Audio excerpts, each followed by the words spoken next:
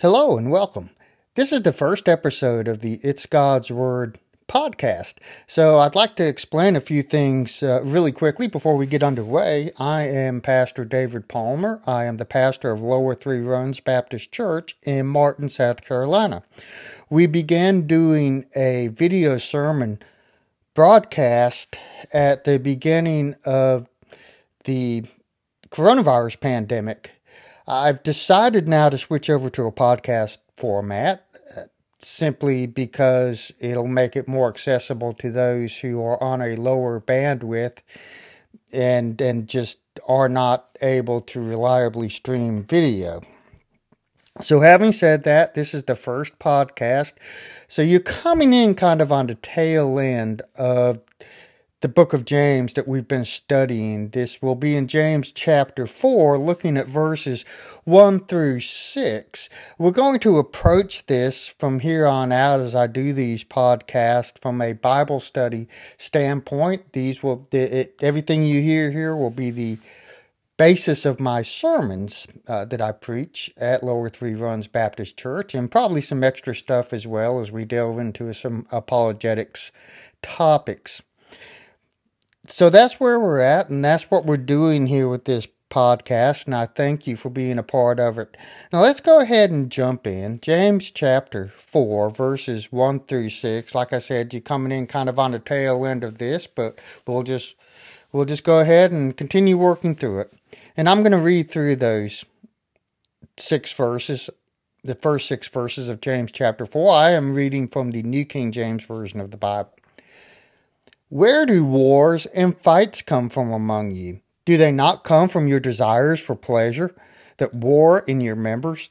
You lust and do not have. You murder and covet and cannot obtain. You fight and war, yet you do not have because you do not ask. You ask and do not receive because you ask amiss, that you may spend it on your pleasures. Adulterers and adulteresses, do you not know that friendship with the world is enmity with God? Whoever therefore wants to be a friend of the world makes himself an enemy of God. Or do you think that the Scripture says in vain, the Spirit who dwells in us yearns jealously? But he gives more grace. Therefore he says, God resists the proud, but gives grace to the humble. Would you pray with me, please, as we just begin to work our way through this Scripture? Father, we just thank you so much for being able to study your word, to be here today, and just ask that you open our hearts to it and draw us close to you, convict us, teach us, simply help us to love you more and serve you better. For it's in Jesus' name we pray. Amen. Okay, quarrels and fights among believers are always very harmful, and James explains that these conflicts result from these evil desires that are battling within us. We want more possessions, we want more money, we want higher status and more recognition. And when we don't get what we want, we fight in order to have it. Now, what James is telling us here as we move through this passage, this is not simply a matter of ceasing to fight over these things, because these external conflicts, these fights, these quarrels, have an internal source. James, I think, seems to be bothered more by the selfish spirit and the bitterness of the quarrels than by the rights and wrongs of various viewpoints. He doesn't concern himself here with who's right and who's wrong. He's concerned about the bitterness and the conflict between Christians. And instead of just aggressively grabbing what we want, we should submit ourselves to God, ask God to help us get rid of our selfish desires and trust Him to give us what we really need. And this brings us into the crux of our study this morning as we look through these verses. Because in verse 2, he tells us, you lust and do not have, you murder and covet and cannot obtain. You fight and war, yet you do not have because you do not ask. Now let me say very quickly, all this, the fighting and the quarreling and the bickering, and you still can't have what you really want. And simply because you don't ask. Now, let me stop right here and caution very quickly and just make sure there's no misunderstanding. We must not think of Christ as being a genie who is here to grant our wishes. That is not why he's here. Not at all. So he's not just some force for us to use to grant whatever selfish desires we have. He says you do not have because you do not ask. Now, you won't receive simply by asking. Our prayers must be according to God's will. If not, you are asking amiss, as he says in verse 3. If you ask and do not receive because you ask amiss, that you may spend it on your pleasures. If we jump back to the first chapter of James really quick, in James 1 verse 6, now he's speaking specifically of wisdom and asking for wisdom at this point. But look at what he says. But let him ask in faith with no doubting. For he who doubts is like a wave of the sea, driven and tossed by the wind. So first, let him ask in faith. Well, first and foremost, in order to ask in faith, you have to have faith in Jesus Christ. A non-believer or non-Christian cannot pray and expect to have his prayers answered. You have to ask in faith, and you cannot ask in faith if you do not have faith in Jesus Christ. And ask without doubt. You must believe who he is and that he is able to grant. Now, let's expound on this just a little bit. John chapter 14, verses 13 and 14. This is Jesus speaking. And he says, and whatever you ask in my name, that I will do, that the Father may be glorified in the Son. If you ask anything in my name, I will do it. Ask in Jesus' name. If we ask in Jesus' name, he will do it. So what exactly does that mean? Well, let me tell you what it does not mean, okay? It does not mean just saying, in Jesus' name we pray, at the end of your prayer. You can't just tack, in Jesus' name we pray, amen, on the end of your prayer and expect that to be some magic phrase that's going to get you whatever you want. That is not what Jesus is talking about.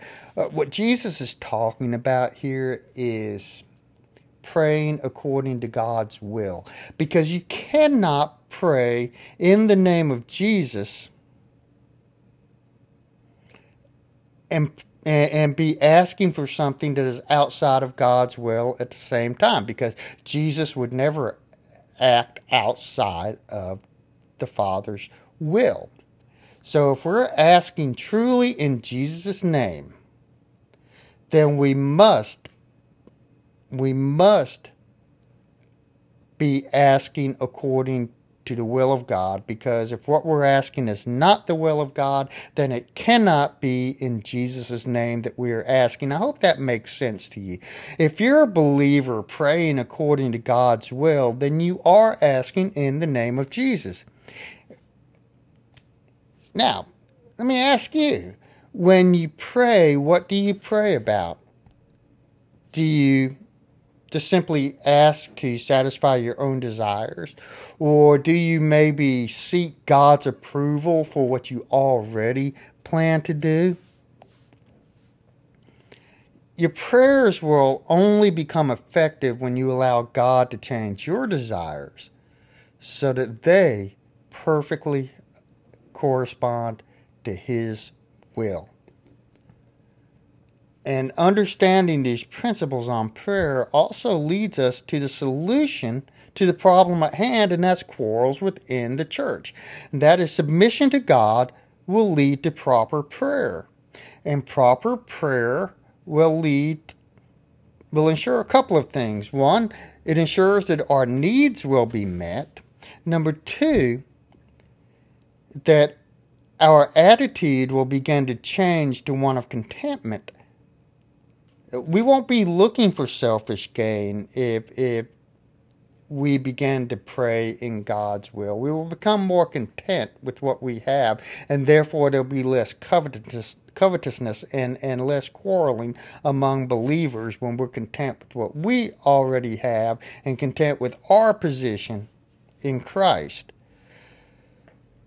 So this happened to Paul, 2 Corinthians 12, verses 8 through 10. Concerning this thing, I pleaded with the Lord 3 times that it might depart from me. And he said to me, my grace is sufficient for you. My strength is made perfect in weakness. Therefore, most gladly I will rather boast in my infirmities, that the power of Christ may rest on me. Therefore, I take pleasure in infirmities, in reproaches, in needs, in persecutions, in distresses, for Christ's sake. For when I am weak, then I am strong. In Philippians chapter 4, verses 11 through 12. Not that I speak in regard to need, for I have learned, in whatever state I am, to be content. I know how to be abased. I know how to abound. Everywhere and in all things I have learned both to be full and to be hungry, both to abound and to suffer need.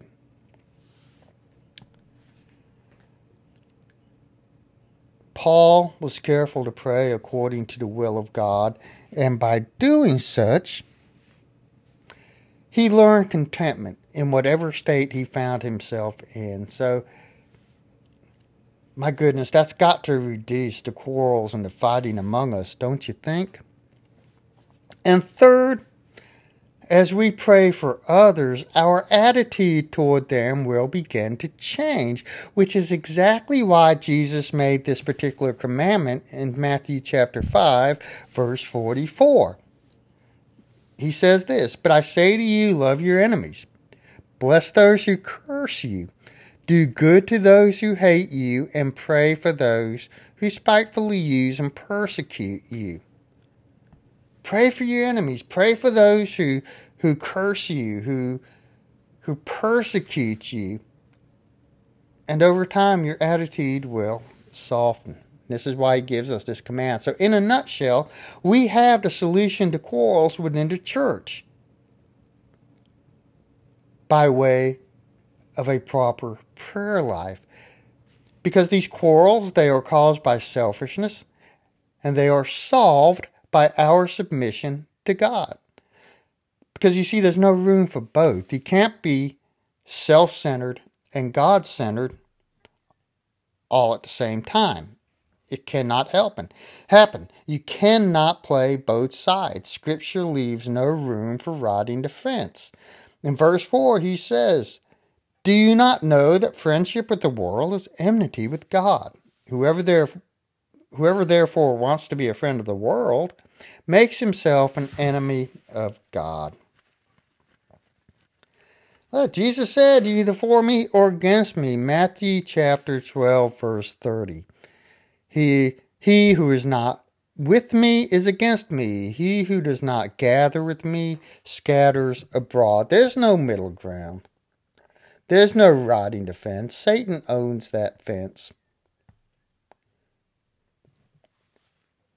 So you're either with God or against him. You're either submitting to his will or you're submitting to your own will. You're either self-centered or you're God-centered. You cannot be both. Now, as James quotes here in chapter 5, or do you think that Scripture says in vain, the Spirit who dwells in us yearns jealously? This is not a verbatim quote of any Scripture. It is a summary of Scripture, and it speaks to the fact that God is a jealous God, and he demands our exclusive devotion. And this is exactly why, if you're not with him, you're against him. If you're not helping him gather, then you are scattering. So, hence the previous verse. And the first and second commandments. If we look at Exodus chapter 20, verses 3 through 5, he says, "Ye shall have no other gods before me." Pretty plain. 4 and 5, you shall not make for yourself a carved image, any likeness of anything that is in heaven above, or that is in the earth beneath, or that is in the water under the earth. And you shall not bow down to them, nor serve them, for I, the Lord your God, am a jealous God, visiting the iniquity of fathers upon the children to the third and fourth generations of those who hate me. Pretty clear. He expects exclusive devotion, and he has every right to be jealous. He is the creator of the universe. He created you for his glory, so he has every right to be jealous and to demand exclusive devotion. Hence, if you're not with me, you're against me. If you're not helping me gather, you are scattering. If you make yourself a friend of the world, you put yourself at enmity with God. But verse 6.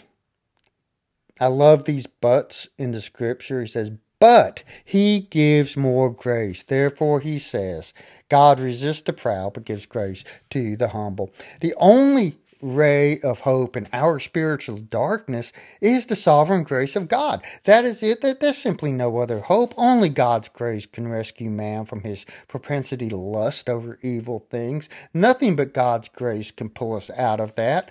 And that God gives more grace shows that his grace is greater than the power of sin, the flesh, the world, and Satan. His grace is greater than all those things. Romans 5 verse 20 says, moreover, the law entered that the offense may abound, but where sin abounded, grace abounded much more. So that as sin reigned in death, even so grace might reign through righteousness to eternal life through Jesus Christ our Lord. But again, I have to say, just beware, there's no place for God in the heart of a prideful person. But thankfully, his grace can overcome that.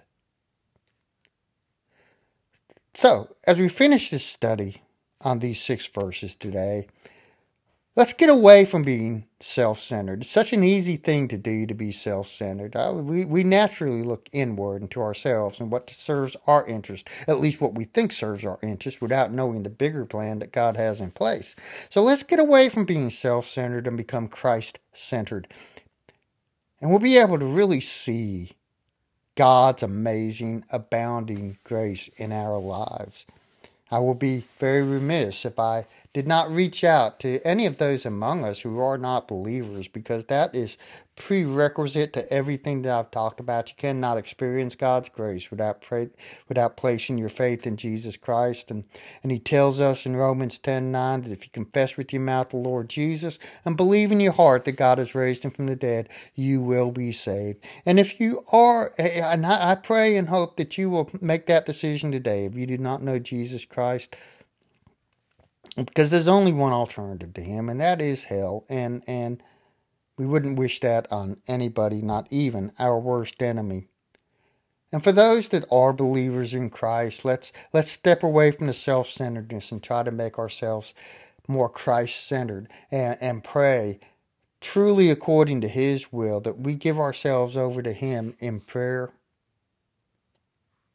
And watch our lives and our relationships with others change. Thank you. Thank you for joining us today, and we hope you'll be with us for the further episodes for the next podcast of these studies as we move through and finish out the book of James. Thank you, and God bless.